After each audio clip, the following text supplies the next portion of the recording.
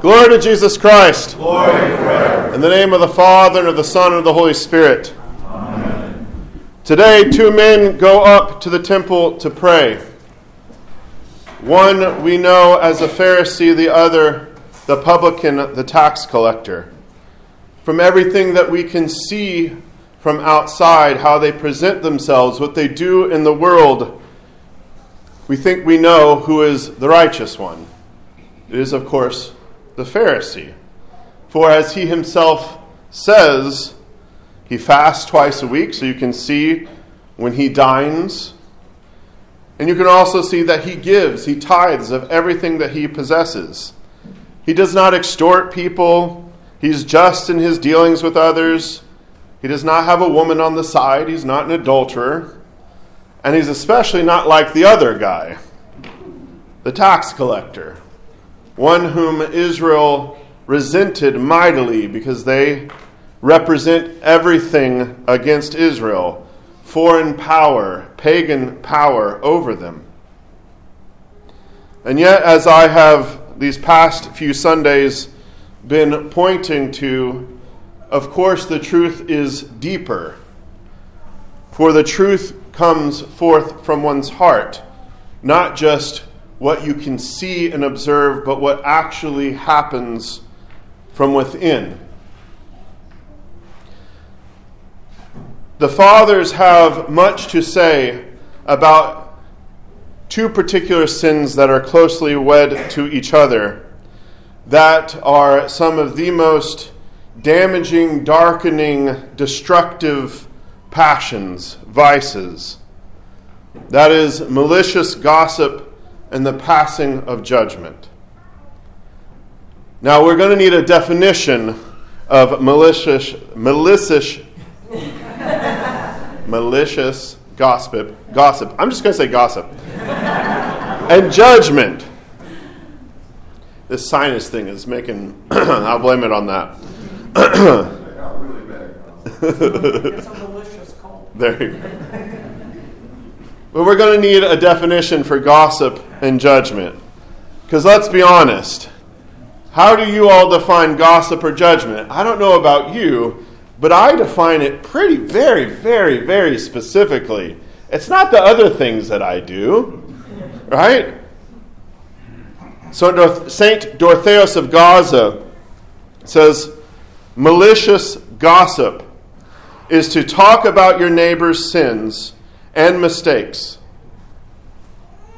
For example, to say that someone lied or became angry or committed fornication. That's malicious gossip. Saying any of this, St. Dorotheus says, is denigration. That is to say, speaking maliciously against somebody, talking maliciously about his sin, is gossip. That is probably a little bit of a wider definition of gossip than you probably have in your head. Or at least you have the idea of what gossip is. But let's be honest, when we actually boil it down, we give ourselves a lot of get-out-of-jail-free cards here, where we allow ourselves the option of, I'm not really gossiping, I'm not really doing this thing as I talk about other people's sins. Now, tightly related to this is judgment. St. Dorotheus tells us passing judgment is when you condemn the actual person, saying he is a liar, or that he is bad-tempered or a fornicator. So there's a difference. Gossip is just talking about the fact that somebody has done something, and then judgment, according to St. Dorotheus, is actually saying they are that passion, right? They are a liar. They are bad-tempered. They're a fornicator. For in saying this, we are condemning the entire disposition of his soul and drawing a conclusion about his whole life, saying that he is like this and condemning him accordingly. It's one thing to say someone got angry, and according to St. Dorotheus, this is still sin to talk about somebody to someone else and say, I've got a story for you. You should hear this. or even without that, right? Just in passing.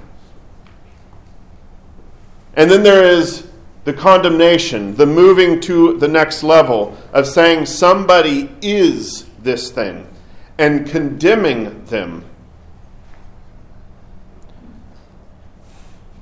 This is hard hitting.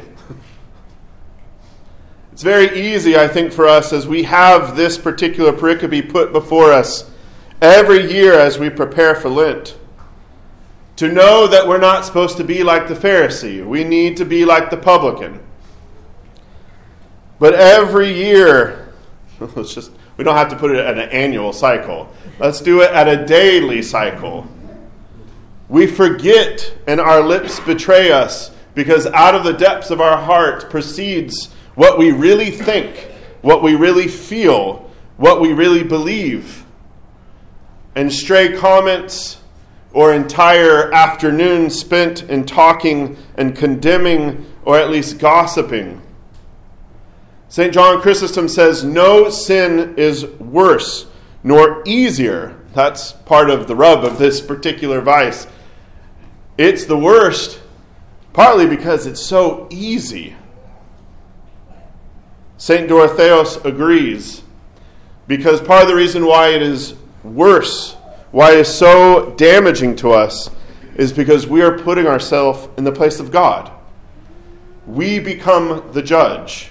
We usurp God, and we put ourselves in that place. St. John of the Ladder tells us malicious gossip is the offspring of hatred. We're going to get a little bit deeper here. It's subtle, yet coarse disease. A leech, lurking, unfelt, wasting and draining the blood of charity. That's an image.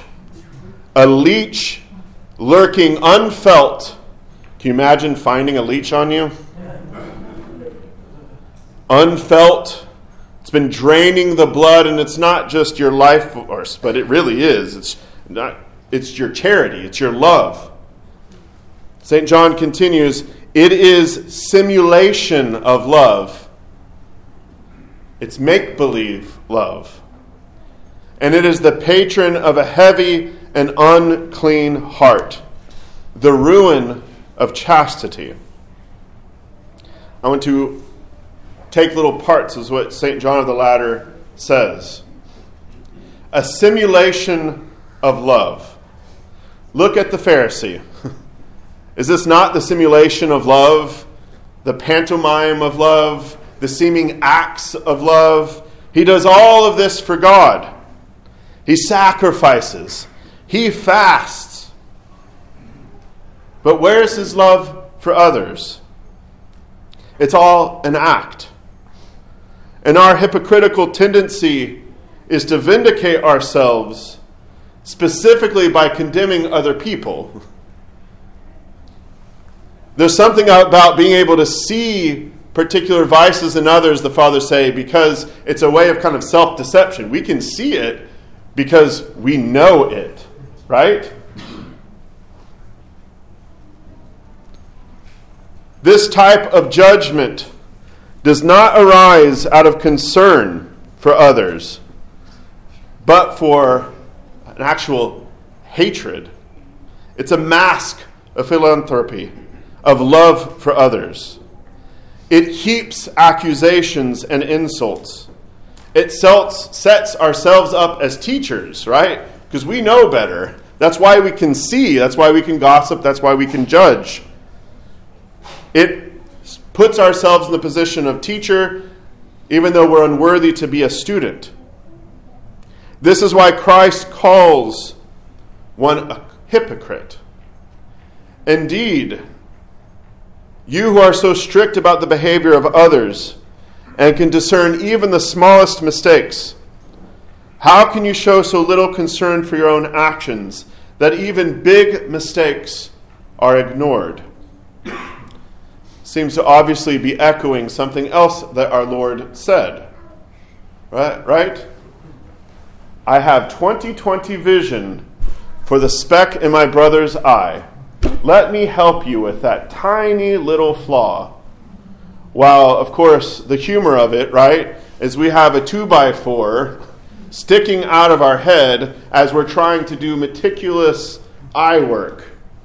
Can you imagine a doctor coming in who's going to work on your eye, who has, I don't know, maybe just an eye patch on? You would say, hold on a second. I don't think I want you to touch my eye. And yet we, in our mask of philanthropy, right, our mask, our simulation of love, look to others, gossip, and judge. I don't want to spend too much time on the leech, but I think that we need to, maybe this is what we need to start considering as like our go-to animal. If there's a representation in God's kingdom of a vice, leech is probably a pretty strong one. It gets the ick factor pretty high in us, right? Children, do you know what a leech is? Yes. Wow, okay, literate. Okay. Gossip, judgment, it's like a leech. Think of this as we find ourselves and those words going forth from our mouth, welling up in our heart.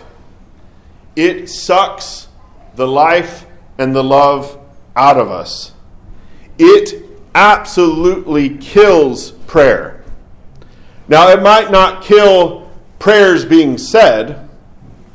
What is the Pharisee doing? He's gone up to the temple. He has the intention of, and he goes to church, right? He's in temple. But what does the gospel tell us? Who is the Pharisee praying to? Himself. I remember hearing this all the time growing up, right? Publican and Pharisee. But then it really only occurred to me a year or two ago in reading, coming to this pericope and just saying, whoa. He can't even get out of himself. He thinks he's praying. He's talking to himself. He's like a peacock strutting around. Look at my glory. Look at what I've done. And in the midst of all this and not talking to God, he's of course disparaging everyone else around him. Specifically somebody standing next to him in the temple. And not just, thank you, not just a condemnation, but thank you that I'm not like him. That I'm not him.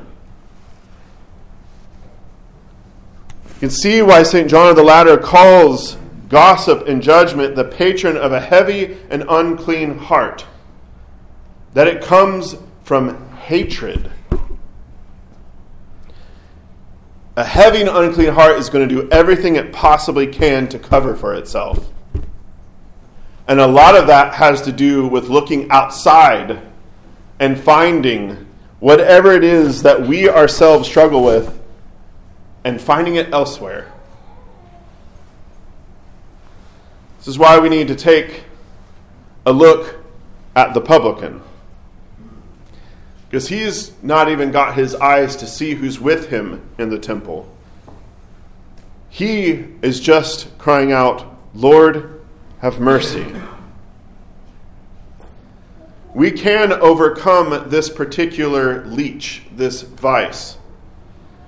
We are heading into a time where there's a particular prayer that we're going to have repeated throughout the weekdays.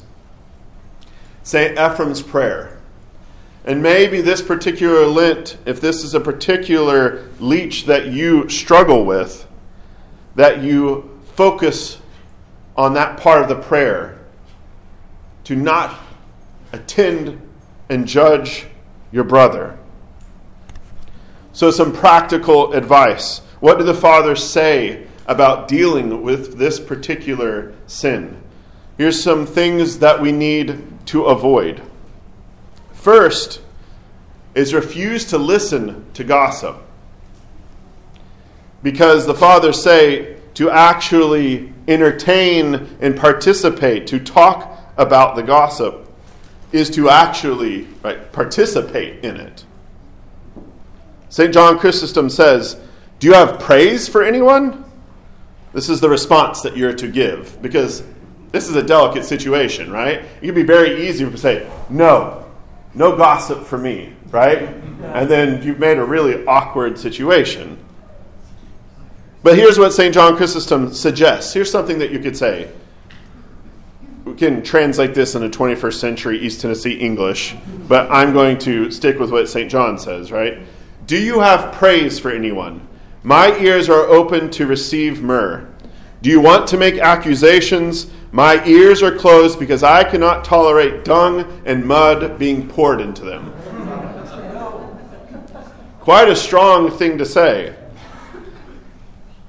I don't suggest that starting off. But I do think it serves as a reminder, right? Because it's so easy for us to be 30, 45 minutes into roasting somebody when we could change the subject, right? We can praise the person. The modern fathers talk about basically making excuses for them. St. John the Latter advised us to say, stop, brother. I fall into worse sins every day, so how can I criticize him? This is like the publican move, right? Basically, I hear you, but you know what? I'm worse than that. So let's talk about my sins. Do not reproach someone, but distance yourself, right? This is one of those, as it's subtle but coarse diseases, as St. John the Latter tells us. It's subtle. To engage and encourage gossip is to be guilty of gossip. There's another thing to avoid. Avoid curiosity and meddling. You don't need to know about anyone else's business, what they struggle with. You don't need to be curious about it. You don't need to occupy yourself with anyone else. Look at the Pharisee. The tax collector's just coming to the temple to repent, and he's picking on him. I doubt they even know each other. Maybe they know each other because the Pharisees had to pay taxes to him. That might be the case. But stick to yourself, as the Fathers and our way of translating, right? Keep your eyes on your own plate. Worry about, as we go into this fast, what it is that you are fasting from. Worry about what you are doing for your spiritual life. Things that we need to do to grow. We need to attend to ourselves and become aware of our own sins and repent. Part of the challenge is that we're always looking outside of us when we need to be looking within. This is the Fathers encourage us to attend to ourselves. We have plenty enough to repent of. Why do we need to worry about repenting of somebody else's sins, which we're just not actually doing? We're condemning them. Demonstrate, number 2, demonstrate genuine interest for each of our brethren. How do you extinguish the offspring of hatred? You grow in charity and love. Number 3, reflect on the brethren with charity and focus on their good points. A man who toils spiritually justifies his brother and condemns himself. Charitable thoughts are the eyes of benevolence through which the saints see. If you can't see anything but evil, start looking for ways in which, even if it's the most simplest thing, they know how to dress themselves, right? Like, they know how to, I don't know, right? Come up with things. Heap praise. And ultimately, pray for others. Don't be the Pharisee. And when you realize that you're talking to yourself, turn to God. Pray, repent. Keep as we say at every Vespers, right? Keep a guard over our mouth so that we may find salvation and not ourselves in the judgment place, but God, Christ, who is the good judge. In the name of the Father, and of the Son, and of the Holy Spirit. Amen.